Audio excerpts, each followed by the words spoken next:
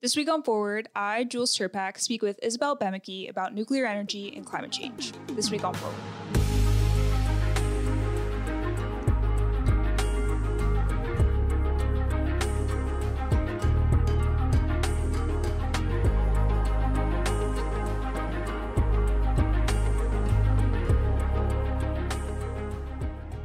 Hey everyone, it's Jules. If you haven't heard of me on past episodes, I would definitely tune into those. I said last episode, it was the last time I was going to introduce myself, so you can check out there. But today I'm here with Isabel Bemeke, whose alter ego, Isotope, is the world's first nuclear influencer. And I think she's one of the greatest communicators that I've come across over the past year. If you were able to watch some of her videos and not be familiar with the current culture around short form video today, they may seem a bit unconventional, but for the upcoming generation of voters and leaders, how she storytells is beyond compelling, and there's a lot to learn from her. So, hey, Isabel, how are you doing today? Good. How are you? I'm doing well, and I'm really excited to have this conversation because, well, there's kind of two folds. Because Yang himself, back in December, talking about nuclear energy, it's not something he gets into often, but what he said on the December presidential debate is, on nuclear, I agree with the research. We have to have everything on the table in a crisis situation, which this is. Other countries have had success with nuclear power, and the next generation thorium protectors have a wealth of potential. So that kind of states Yang's thoughts on this. I actually grew up like 30 minutes from 3 Mile Island. So for those who don't know what 3 Mile Island is, it is a nuclear energy power plant that did experience a partial meltdown. We'll get into what that is later. It's a rare situation, but I was born 2 decades after that happened, but it was kind of always a location point that people would reference growing up. So just from the media and my environment growing up, I would often hear the negative sentiment around nuclear. But Isabel's content last year actually opened my eyes to other angles of the conversation. So Isabel, I would just love to hear what put you into overdrive to take responsibility in this space. So I had heard of nuclear power for the first time, not the first time, I'm sure I had come across it before, but the first time I actually paid attention was back in 2015 when a scientist I follow on Twitter called Dr. Carolyn Porco tweeted something about nuclear power. And much like Yang, she was talking about molten salt thorium reactors, which is a technology that a lot of people are super excited about. You know, it was the first time where I stopped and thought, oh, wait a second, here is a female scientist that I deeply respect and admire talking positively about nuclear power. I got very curious, but at the time, I didn't really have enough time or really interest to go deep and understand nuclear power. Because to understand what a molten salt thorium reactor is, you have to understand nuclear power to begin with. And that was kind of very complex. Yeah, it was like a steep learning curve, which at the time I just didn't have the interest really to go deep. But then fast forward to 2019, when the Australia and the Amazon fires happened. I don't know if you remember that, but it was very shocking. And to me, it signified, it shifted something in my brain where for the first time, I saw climate change as a problem of now. Yes. There's no time to waste versus before, I grew up hearing about climate change. I grew up hearing about one day these horrible things are going to happen, but it always seemed like it was in the future. And, in 2019, to me, that was, okay, the future is now. And I always also, it's kind of like a childish thing, but I always had the idea that the adults in the room were figuring this out. And like people in charge are doing something about this, right? We all know this is a problem. And then I realized, well, not only is it here, but I guess I am an adult and it's time for me to do something about it. Of course, my skills, my background is I'm a fashion model. So my skill set was very limited in what I could do. I'm not a nuclear engineer, so I couldn't build a reactor. But just looking at my skill set and my online platform, I decided that I wanted to use my platform to help, solve climate change. And as I started looking into the solutions, obviously nuclear power came back again. And I kind of had this moment of, oh my God, this technology I heard, I've been hearing about for so many years.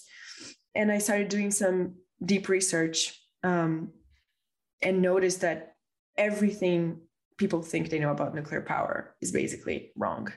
Yeah.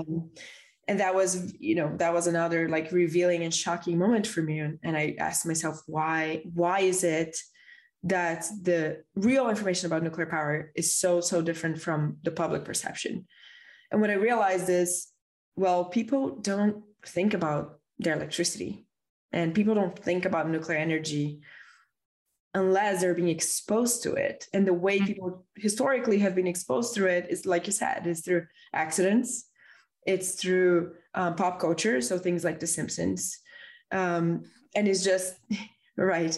And it's just it just perpetuates this idea that this is a dangerous and horrible technology.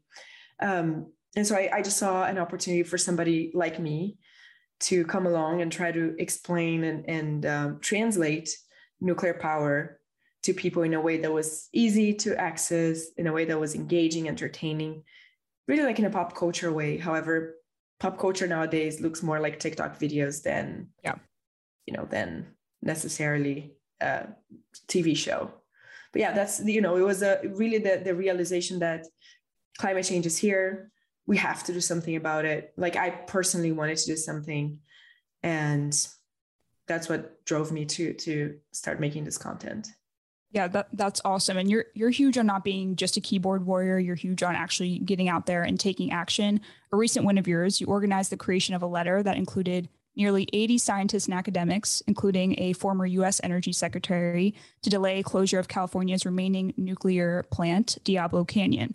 And since that happened, Governor Newsom has expressed interest in delaying that closure that is currently scheduled for 2024 or 2025. So very soon. How did that all come about? And also just your journey, from fashion model to doing this, that's huge action that you're taking. Like, what were your first steps? And like, okay, this is something I'm super compelled by and passionate about.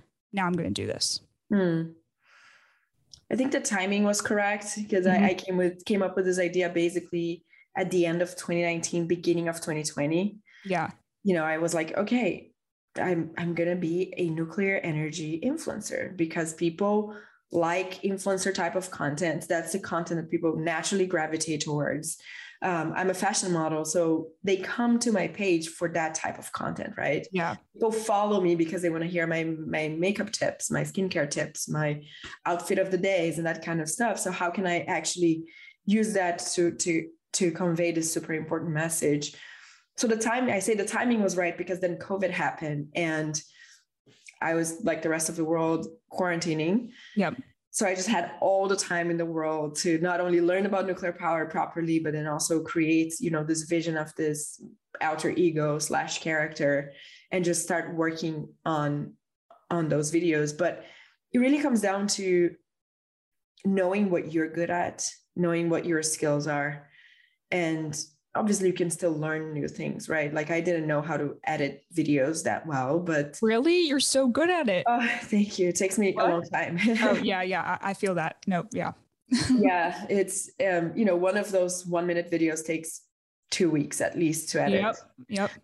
So it's just obviously a lot of work. And luckily I had the time because of COVID. So that's how I spent most of my quarantine, was learning how to make videos, learning how to make this content, obviously learning about nuclear power. And I think that the cultural shift is extremely important, right? The cultural sentiment about nuclear power is what got us here in the first place. 100%. The idea that nuclear power is dangerous, that it's scary, that it's evil, that's what brought the industry down to a degree. Because what happens is, the super smart people who are thinking about what they're going to study next, they're not going to go into nuclear engineering because they feel like, it's an evil technology, or it's a dying industry. It's not like a rejuvenating conversation to have with those around you. Yeah. Right. It's not a cool thing to do. If you think about it, like when you're choosing what you're going to study, you're thinking about, okay, what can I do that will bring me prestige, that will earn respect from my parents, from my friends, from the community. Mm-hmm. And if you're, all you hear about a certain technology is that it's bad, of course you're not going to go into it. So you have this like huge, not lack of talent. There's still a lot of talented people, but there could be so many more if the cultural sentiment around nuclear power was positive. And so I'm very, very focused, obviously, on the cultural side, but I wanted to do even more, just because I became kind of a voice in this field, and I felt a responsibility to take matters more seriously and go beyond just the online content. So of course, spent a lot of time in California, learned about Diablo Canyon, which is California's last nuclear power plant, and learned about not only the history, obviously, the fact that California is a leader in the climate space, Yep. But also about the history of Diablo Canyon and all the political implications of that. It is probably the most politically relevant. It is the most politically relevant power plant in the United States, nuclear power plant. There were huge protests in the 60s and 70s to not build it. Like something like hundreds of thousands of people attended those protests. Wow. Mm-hmm. And so it is a symbol. It's a symbol of nuclear power. It's a symbol of California, obviously. And when I looked into the details of why it was being closed, it just didn't add up. There was no technical reason why it was being closed. The plant has been operating for decades without any issues, super safe. So the reason why it was being shut down was mainly political. Wow. Okay. There are some, the excuse being given for it being shut down is that it uses once-through cooling system to cool the plant down, which is it sucks water from the ocean, and then it brings that water back certain degrees, like 5 degrees warmer or something.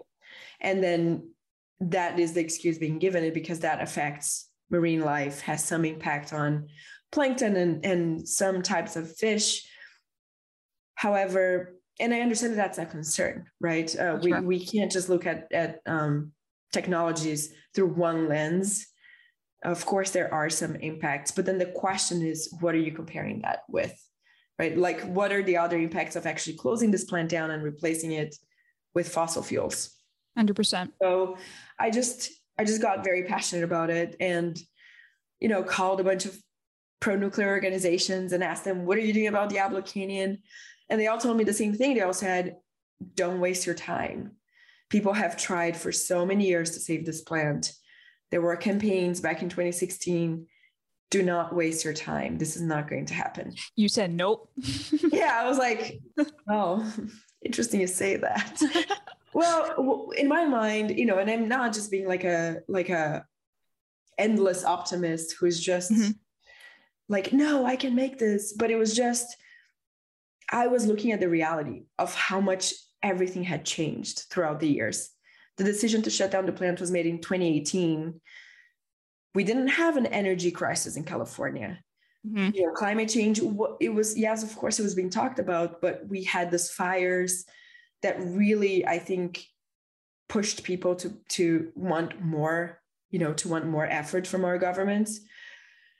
So I saw that the situation was different, and maybe there was an opportunity to bring this conversation back. And I think that now with Gavin Newsom saying that he's open to it, it proves that I was right. Because one of the things he mentions in this LA Times piece, where he, opens up to the idea of extending Diablo Canyon's license, is the energy shortage that California has. So obviously, I think the situation has changed, and you have to be able to assess these things at different times. Like, maybe it didn't make sense to launch an effort to save Diablo Canyon in 2019. Yeah. But, in as little as a year, things can change very, very drastically. And now you have, obviously, the war in Ukraine and how that's affecting public perception as well, because people realize that we need energy independence. So lots of factors go into it. But yeah, it's been super gratifying to see that he's open to it now.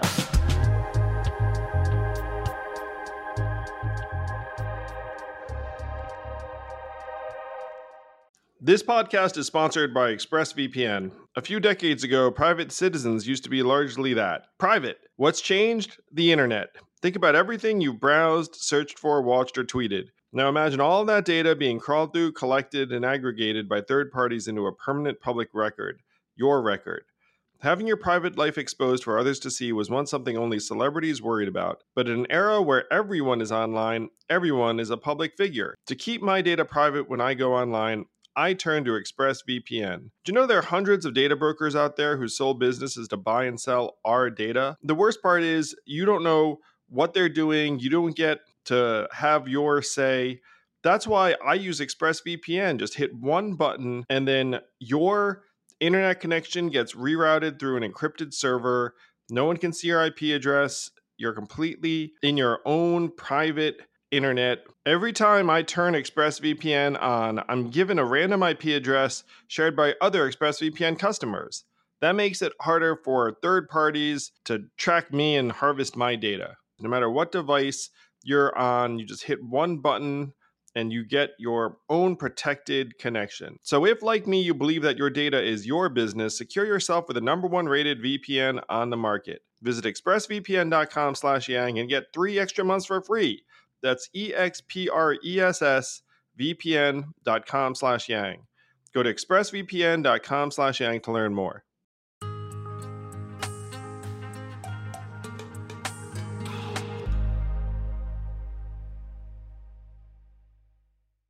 It's crazy how much cultural timing plays a role in things. Cause like, yes, something can seem so obvious to you, but until like the masses catch up with the messaging and find it compelling, it's like, that's when it's like the time to go in on it. And I completely agree with that. So when you talked about your experience, you were seeing the wildfires happen and your sentiment towards climate change kind of exacerbated in terms of like how close to home it is and how soon this is going to be affecting us.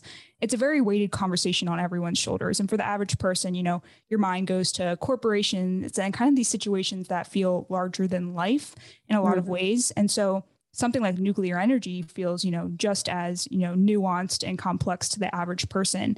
It's highly technical, it's highly dynamic in terms of the conversation around it, and most discussed, good or bad, typically amongst the highly educated. So when you were going in and learning more about nuclear energy, what did you see as the major discrepancies in messaging around it that you wanted to tackle to make it attractive to the masses as well? Because you've been so good at communicating the messaging around it.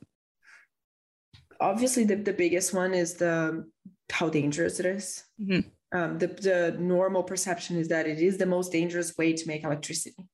That's what people think. They automatically think of Chernobyl, of Fukushima, 3 Mile Island, even though there weren't, any deaths related to it. It was an impact. It was an event that impacted the community. Like you said, you grew up there, you grew up listening, those negative things. So that's where people's minds automatically goes to. And that's normal. That's a normal human bias. It's called actually the availability heuristic, which means whenever, it's kind of similar to how people fear airplanes, even though airplanes are some of the safest forms of transportation. However, when an airplane goes down, you see it on the news, it makes the headlines, it sounds scary. And so people irrationally fear airplanes more than they fear driving their cars, even though the likelihood of them dying from a car crash is much, much higher. Yep. So it's a very common bias. And of course, like I said, if your only exposure to a technology is the negative things, is the bad headlines, it makes sense to think of it in those terms. However, we thankfully have data that tells us what's actually true in the world. And when you look at the data around forms of energy, ways to make electricity, nuclear power is consistently one of the safest ones. It's actually comparable. It's very, very minimally higher than solar, wind, or hydro. And of course, much, much lower than fossil fuels. So again, that was one of the biggest things I wanted to address, was this myth that it's dangerous, or that it's the most dangerous way to make electricity. A curious thing, an interesting thing, is that we've had much larger hydropower dam accidents than we've had nuclear power accidents. There was a dam in China that collapsed and flooded a bunch of small villages, that went downstream from it, and it killed hundreds of thousands of people. Yet it didn't make the headline. We don't have a Netflix TV show about, we don't have like a HBO special on this dam in China. So there's something also that's very intriguing and interesting, and it's culturally sexy in a way. Yep. To talk about nuclear power. Extreme. Right. Yeah, it's a weird, interesting phenomena. But that was one of the main things. The second thing I really wanted to address was the waste perception. And yeah, it's a big one. It's a big one. People always bring up waste, and I'm ashamed to say I've been working on a video about waste for 2 years. Not a shame. You gotta get that messaging right. No, I get it. Yes, and the format and all of it. I've been playing a lot with different formats, but the waste is also something that took me a while to come around, because I kept thinking, wait, but this sounds really bad. Mm-hmm. And I think where I landed with it is basically you can't analyze a technology in isolation, right? You can't just be like, is nuclear power bad? Yep. Well, compared to what and in what way? Every technology that we create has some downside, right? Like renewables are great for some things, they have downsides. Fossil fuels have allowed our civilization to get to where it is today. We've had tremendous improvement in quality of life for people across the world. High energy life is the same as a high quality life. So fossil fuels have enabled that. However, it comes with all this problem. So it's all a matter of like, comparing these technologies with what we currently have, and just being able to analyze in context. So anyway, so the waste issue is, okay, we have, this incredible technology that makes a lot of electricity without any carbon emissions, but you have like a small amount of very radioactive waste that comes out of it. Yep. The question is that bad? And of course, it sounds bad because it's so radioactive that if you and I came and touched it when it comes out of the reactor, we would die. Mm-hmm. But how is it handled? Has anybody ever been injured from it? How could somebody be injured from it? And so when you start looking into those things, you start realizing that the fear is more of like this hypothetical, apocalyptic, end of the world scenario where civilization loses, the ability to communicate, and then all of a sudden you come across this cask, then you open them and you touch the thing and you eat it, and then maybe you die. Yeah. But in reality, what it is like this ceramic pellets that go into the reactor to make electricity. After they're done, they come out, they're like heavily, it's something that's like super technologically advanced. The people who work at the power plant take it out of the reactor, put it in a pool to cool for like 5 years, and then take it out of that pool and put in like this giant concrete casks where it's like bolted and weighs tons.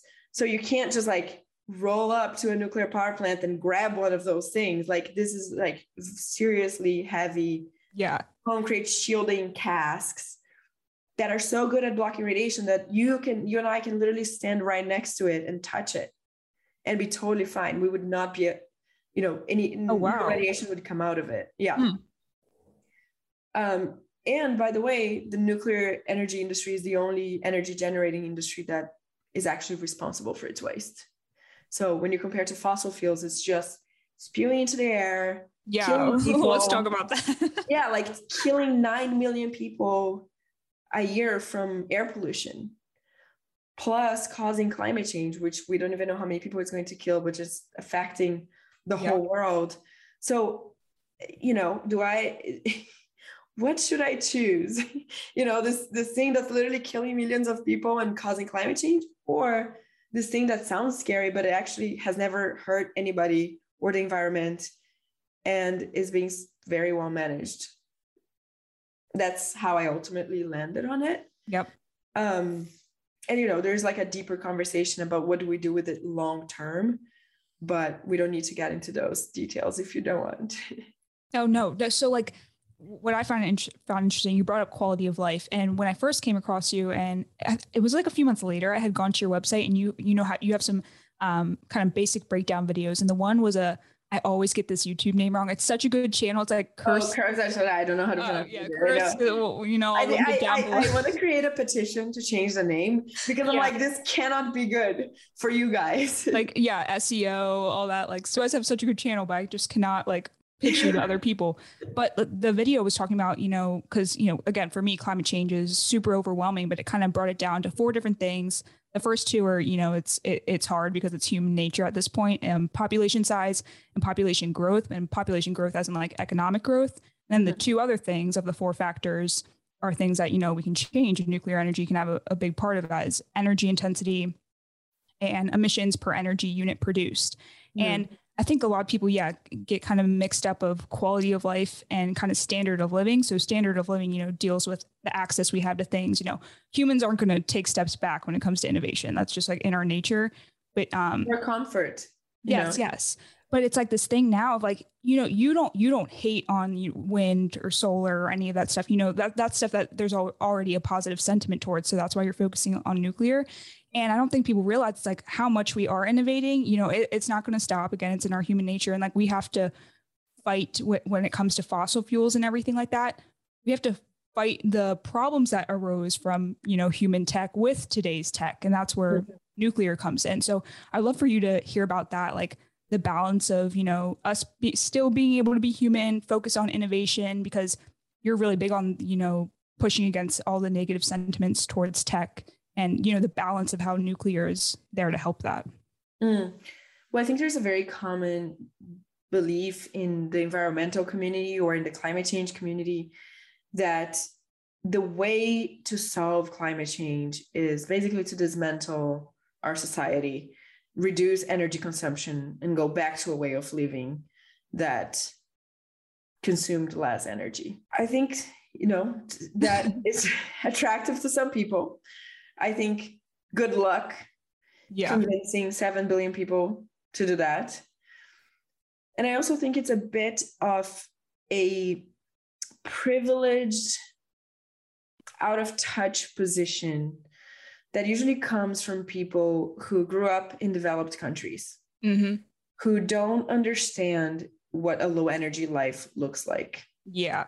They have a fantasy in their mind that it's going to be this beautiful utopia and, solar panels and rolling in the grass. Yeah, rolling in the grass and whatever. And it's not, it's like, it's a lot of hard work, and it's not having proper heating in your home when it's freezing outside.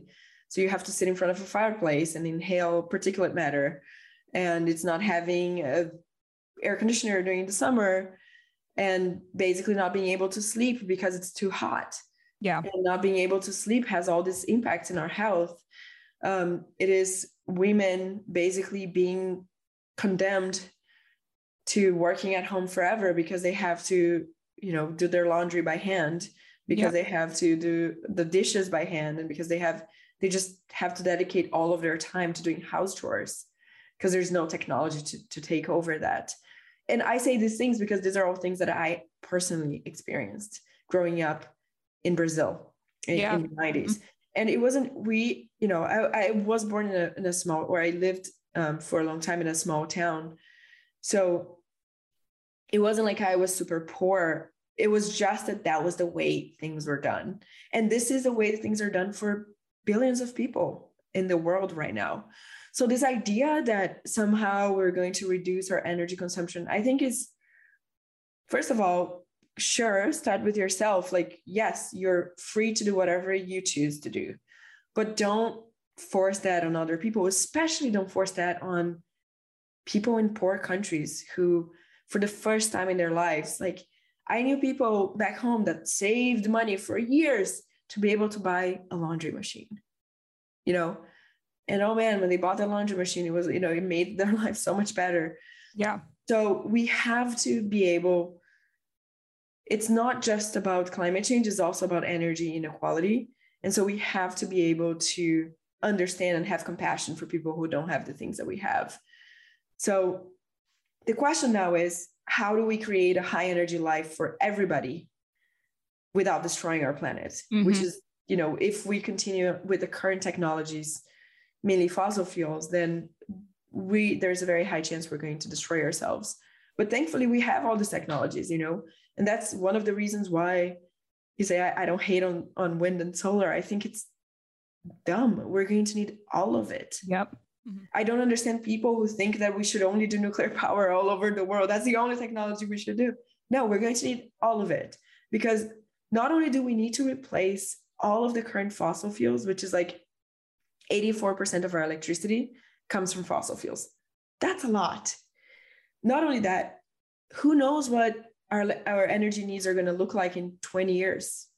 Like, who 20 years ago could have predicted, we're going to create this technology, it's called cryptocurrencies, and we're going to need like a shit ton of computer power to mine them.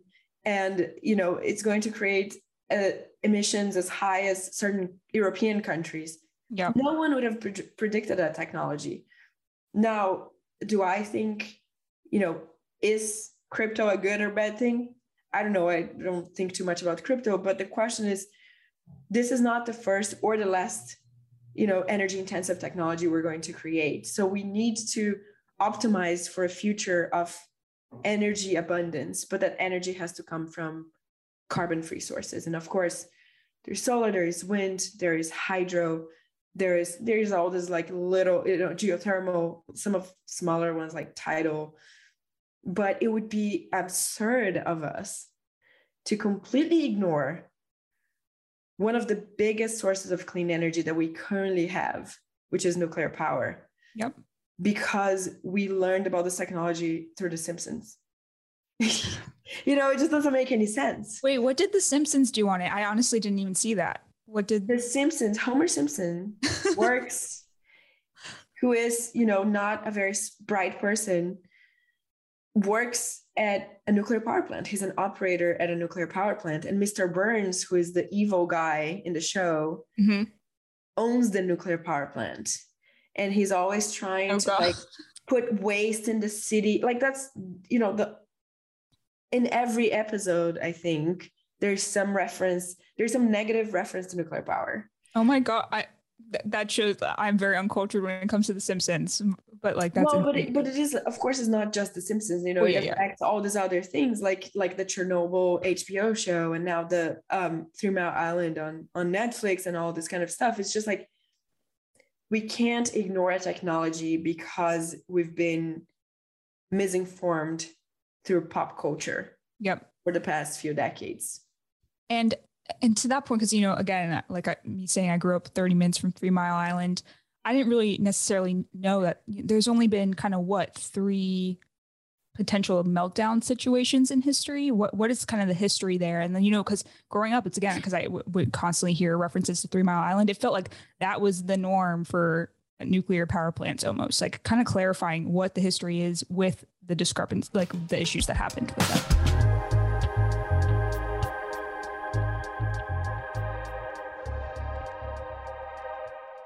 This podcast is sponsored by Helix Sleep. I've always been a mattress guy because I figured if I'm going to do something for up to 8 hours, maybe I should do it right.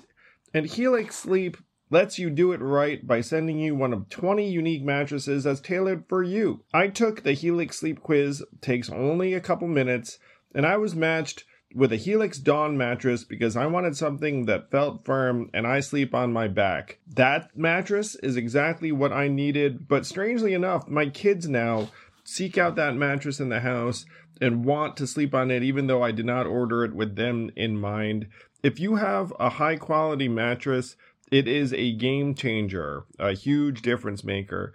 Don't take my word for it. Helix has been awarded the #1 mattress picked by GQ and Wired magazine. It is even recommended by multiple leading chiropractors and doctors of sleep medicine as a go-to solution for improving your sleep. Helix is offering up to 30% off all mattress orders and 2 free pillows for our listeners.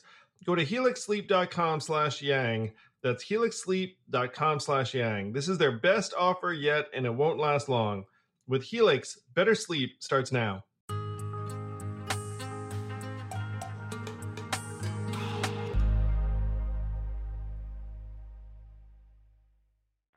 So there were three main nuclear power accidents, right? You have Chernobyl, which was actually a very bad accident.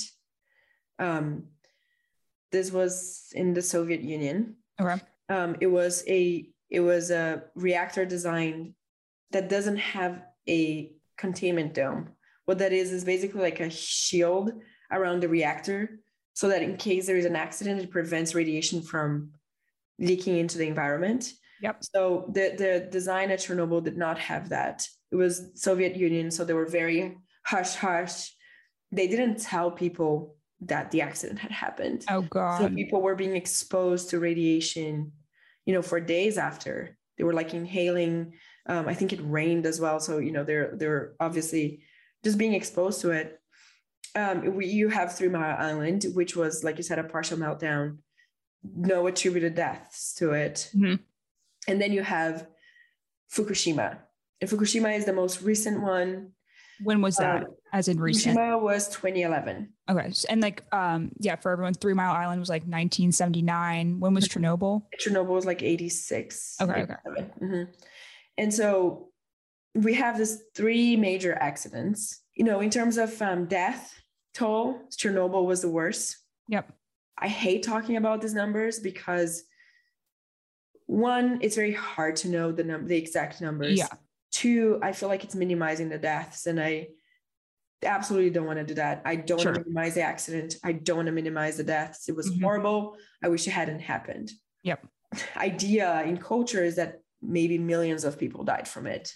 Hundreds of thousands of people died from it. Mm-hmm. The official number of deaths attributed to Chernobyl, directly attributed to Chernobyl, is 55. Period. 55 deaths, including the personnel who came into the plant, when the accident happened, to kind of calm things down.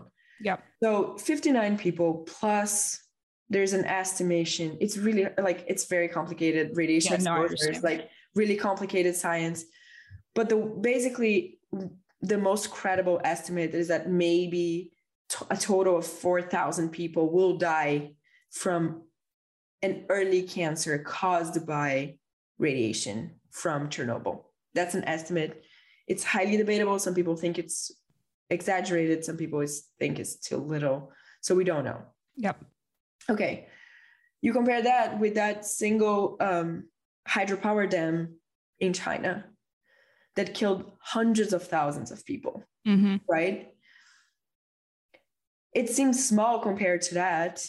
Of course, again, wish hadn't happened, but we have to put these things into context. Yeah. And it seems trivial compared to fossil fuels. Yeah. That's always like the thing. It's like, the negative sentiment, but it's like, we are predominantly using fossil fuels right now. Like, what is this conversation? Yeah. Yeah. And maybe the conversation is because, we don't need nuclear power, in addition, should just do other things. We should just do renewables. I don't think that has proven to be true in the past few decades. Quite the opposite. I think that we've seen that we need something like nuclear power to work with renewables. And then back to the accidents, you have Fukushima, which, is the most recent one. Some people died from the evacuation from, whenever the plant, and by the way, this accident was, some people say, TEPCO, the company that runs it, was warned of something like this for many, many years, because basically what happened was there was this giant earthquake, probably the biggest in Japan. The earthquake made the reactor shut down like it's supposed to, like it's designed to do. And the reactor was shut down, but you still need water to cool the system down because it's pretty hot. And if it keeps getting hotter, you can create like an explosion, a hydrogen explosion, or you can create a meltdown. Yep. So in the case of Fukushima, the earthquake shut down all the reactors. However, then the diesel generators, which are supposed to keep pumping the water, were working properly. But then a tsunami came, and the tsunami inundated the basement level, which is where all the diesel generators were. And so that damaged the diesel generators, and they couldn't pump cooling, water into the reactors. And so they kept getting hotter. There was a hydrogen buildup and explosion. And that's what, that was the accident. The interesting thing is there was another plant that was actually closer to the epicenter of the earthquake that got equally hit by the earthquake and a tsunami. But their seawall was higher than Fukushima's. And so the reactors shut down properly, the diesel generators kept cooling the system, and everything was fine. And in Fukushima's case, they had been warned for many, many years that their seawall was too low. Okay. So basically, if there was a tsunami, it could cause exactly the problem that had been caused. So then you have all these you have all these people being evacuated. Some of them died in the evacuation process. There's one death that has been attributed to exposure to radiation from Fukushima, from a worker who was at the plant at the time, and he died in like 2016 or something from lung cancer or something like that. But there's there are no projections of more people dying from exposure to radiation. And now I think actually this week, people have been given a green light to go back to their homes in a lot of the evacuation zones in Fukushima. So you have this, 3 accidents, very scary. Yep. People had to be evacuated. People lost their homes. I think they're bad, obviously. I think that thinking that nuclear power is actually the second largest source of clean energy in the world, right after hydropower, and comparing to fossil fuels, it doesn't seem as bad. Yeah. But and of course, how many plants are there in the US? There are 98 reactors. I'm not sure exactly how many plants. Oh, okay. Because some plants have 2 reactors, some have 1, but there are like 98. Cool. Okay. US. So yeah, you have like 90. You had like over 100 at some point. 100 reactors in the US for over 40 years, mm-hmm. and you had 1 accident that didn't cause any deaths. France has never had any major accidents. Several countries, and so yeah, I think it sounds bad. The goal should be 0 accidents for sure, but I think in context it's still better than what we have now. And what countries are kind of more so fully deep diving in nuclear energy right now, and that you're kind of looking to as a good point of reference? Or none? Unfortunately, Russia and China. Oh, okay, makes sense. Very big. Yes, they're kind of leading in terms of building and also exporting the technology. So China plans on building 150 reactors in the next 15 years. Jesus. Which is absurd. Yes. But they're getting very good at building them fast and cheaper, obviously. Mm-hmm. France is now changing the tone, and they're back. France is one of the biggest nuclear countries in the world, actually. They get 75% of their electricity from nuclear power. Wow. And they kind of turned away from it for a while, basically influenced by Germany. And now with the energy crisis in Europe, plus the Russia-Ukraine war, they're coming back to nuclear power. So that's exciting to see as well. But those are some of the biggest. Poland now wants to build nuclear reactors. Poland is primarily coal, which is the worst of all, possible energy sources. Yes. I can't even believe that we're still burning things. It feels like, I don't know, it just reminds me of, like early 1900s type. Just so prehistoric. Yeah. Like really?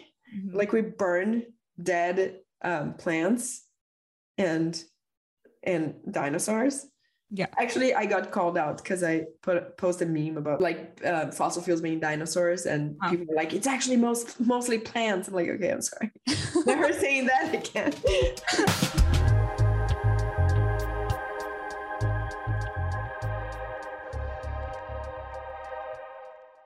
You know, before diving into nuclear energy, it was something that you were, you know, presented to, and you ended up going back to it. But when it comes to climate change, and when you're first seeing like the wildfires, again, I think like people, it's crazy how desensitized everyone is coming to things, because, you know, the news cycle and the trend cycle is so quick. And it's like, you know, the climate change conversation is by no means a part of the trend cycle. And what was it, last month or 2 months ago, it was like the NASA scientist Peter Kalmus protested fossil fuels by blocking the entrance to a JP Morgan Chase building in LA.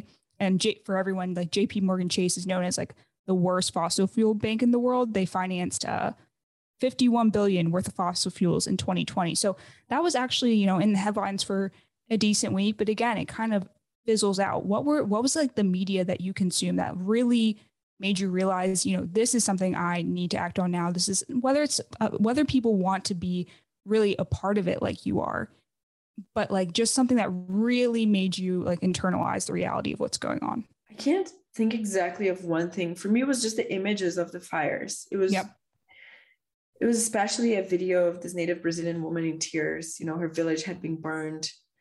And for me, it was the visual of the fires that triggered that thing. And that's the thing, though, you don't know, like the brain is so fascinating. And we don't know why the neurons make connections in the way and the time that they do. But sometimes you can hear about something for many, many years. You can hear about a problem for a decade, and you just don't think about it too much. And then all of a sudden, boom, you know, this idea comes and just connects everything. For me, I think just the images of the fires I think images are very powerful. Mm-hmm. So that immersive experience of the situation. So much more than words and numbers, you know, which is why also nuclear accidents are very dramatic. You know, you have these images of explosions and the fires were like what really triggered me. Mm-hmm. And this is something that I've had recent personal beef with, away from like kind of nuclear energy, but talking about the climate change conversation. You've mentioned in your videos, for example, what is like the fashion industry's, for example, contribution to, you know, the current climate change situation? And they're not the worst, you know, obviously like energy production, transportation, those are the big ones. Yeah, for sure. Yeah. But of course the fashion industry does contribute, and it's just a really hard one, because especially now with Instagram. Yeah. Especially TikTok as well, but I feel like Instagram is much worse in like shoving products and influencers just posting pictures with different outfits every day. And what's the name of the videos where they try a bunch of stuff on? The hauls. You know, man, those hauls, they're cool, but like sure, you're gonna buy some other, you know, outfit or skirt from like a fast fashion company. Well, yeah, but like that's hard. Yeah, that's why I really wanted to talk to you about this, because of course you're a fashion model. You have much respect for the industry. I have a lot of respect for the industry. I have like friends that are just like, you know, super talented when it comes to fashion, like, you know, creating pieces and everything. But yeah, there is this side of the internet that has really exacerbated, the fast fashion industry. And it's weird amongst young people because, you know, climate change is a huge conversation amongst young people. And then there's this contradiction of, I think you had seen my tweet on this. It was like Shein, which is a fast fashion company in China, is now worth, has $100 billion valuation, and it's grown like crazy. And the predominant target audience is Gen Z. They say that loud and clear. So it's like this weird contradiction.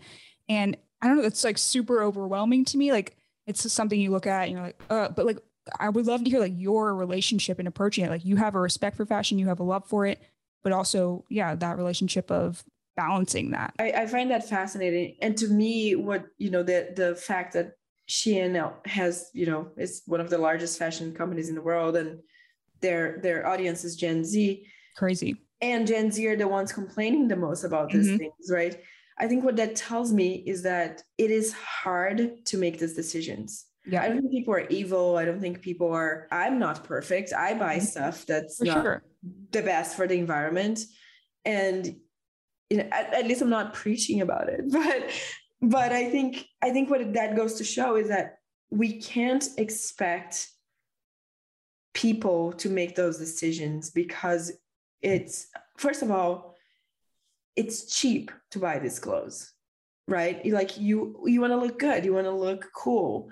You're not going to buy something that you're going to wear for a season that's going to cost $200 because it was made with this like organic cotton and has all this, like this amazing supply chain.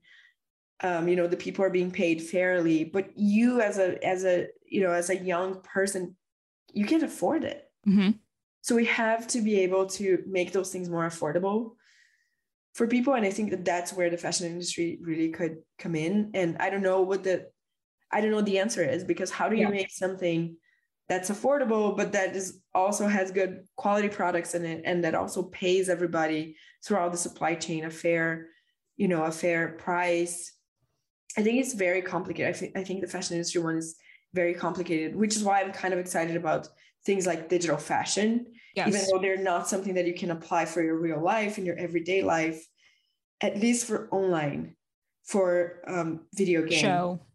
Yes, you can use them. You can use that at least for a couple of photos. So you're not, just constantly trying to get new outfits. And I think it allows you to wear things like couture pieces that you would never be able to afford, but you're paying like $80, $100 to have a photo with like a super cool, crazy piece that you would never buy in real life.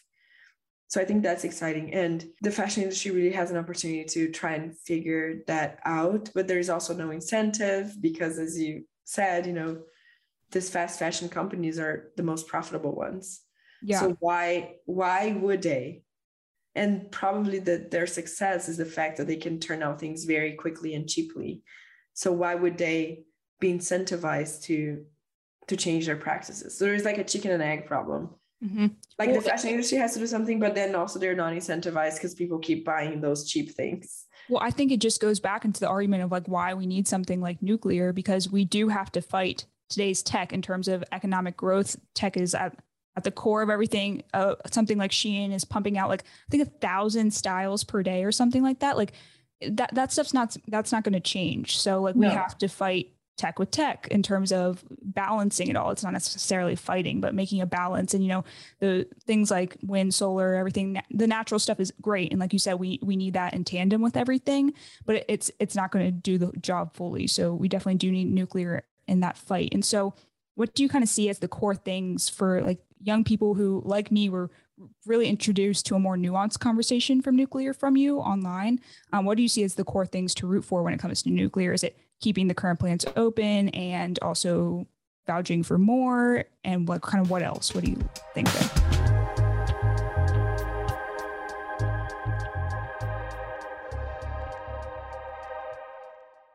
Keeping the current plants open is a no-brainer, and it's like the bare minimum. Mm-hmm.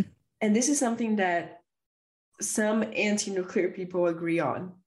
The people who are anti-nuclear but are more concerned with climate change will absolutely agree that we should keep every single existing nuclear power plant open. Of course, if it's not safe, if it's meant to be shut down for technical reasons, no. But in the case of plants like Diablo Canyon, they should absolutely stay open. Mm-hmm. Because what happens right now is, even if that electricity output is replaced with renewable energy, which in most cases it's not.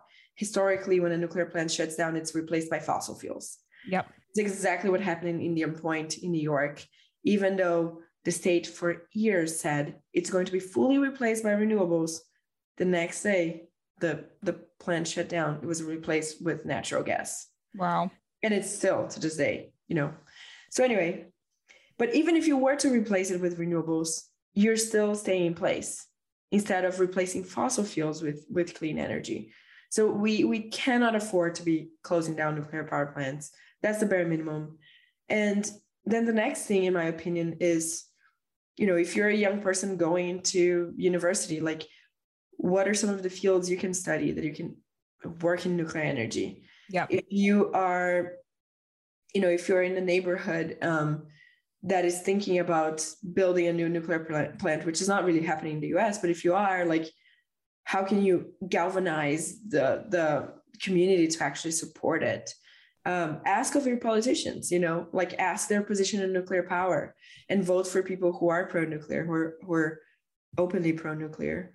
I think that was, Andrew Yang's, he gained a lot of fans when he voiced his support for nuclear power. And I think the Biden administration now is actually pretty pro-nuclear power as well. But asking of your politicians, and then just, I think spreading the message is the most important thing.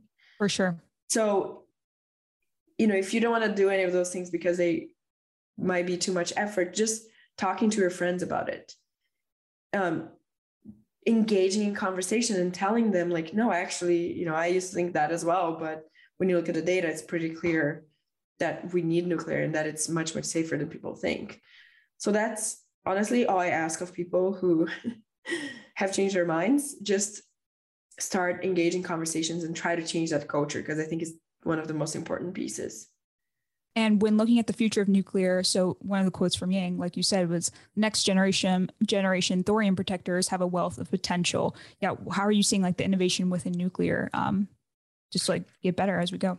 So the thorium one is funny because we have a joke in like people who advocate for nuclear power that thorium is the gateway drug.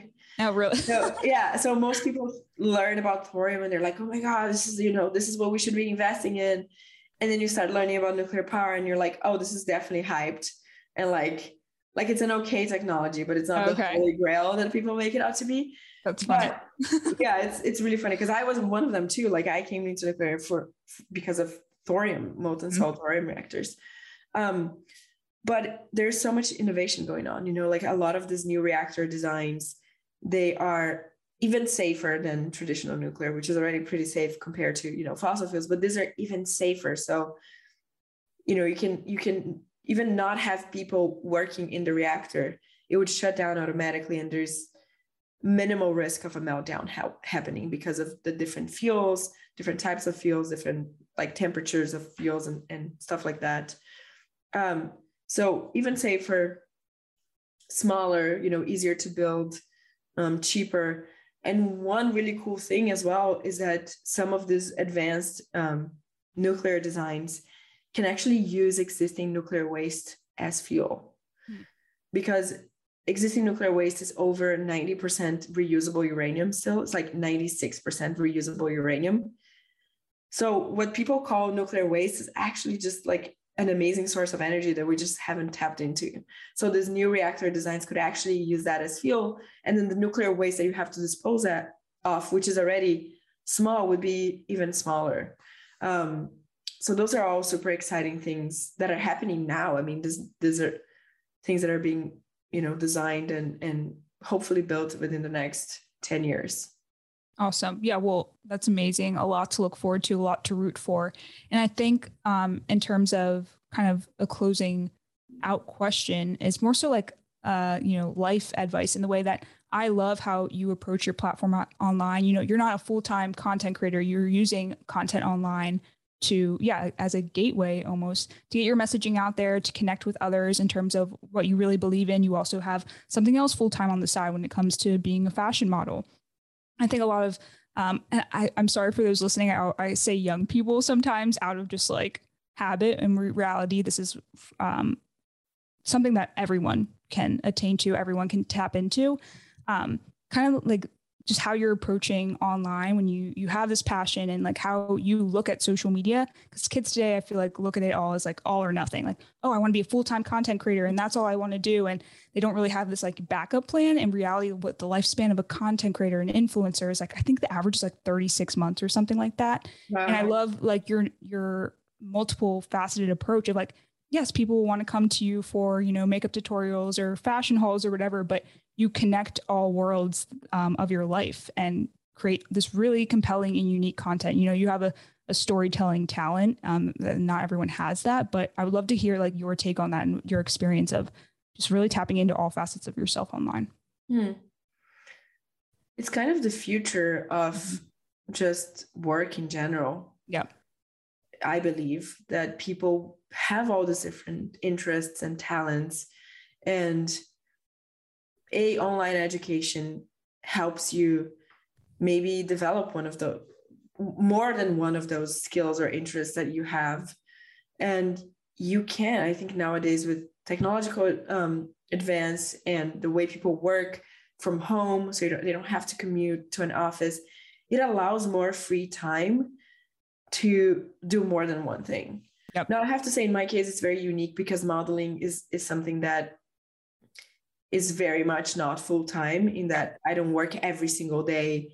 And even when I do work, when you're on set, you're kind of hanging out a lot of the time because you're just waiting to be, photographed. Yeah. So it is I think my case is very different from most people's, but I do see a lot of people doing, several things that they're passionate about. And I think that just explore different things, like when I had this idea for iZotope, I mean, it sounded insane.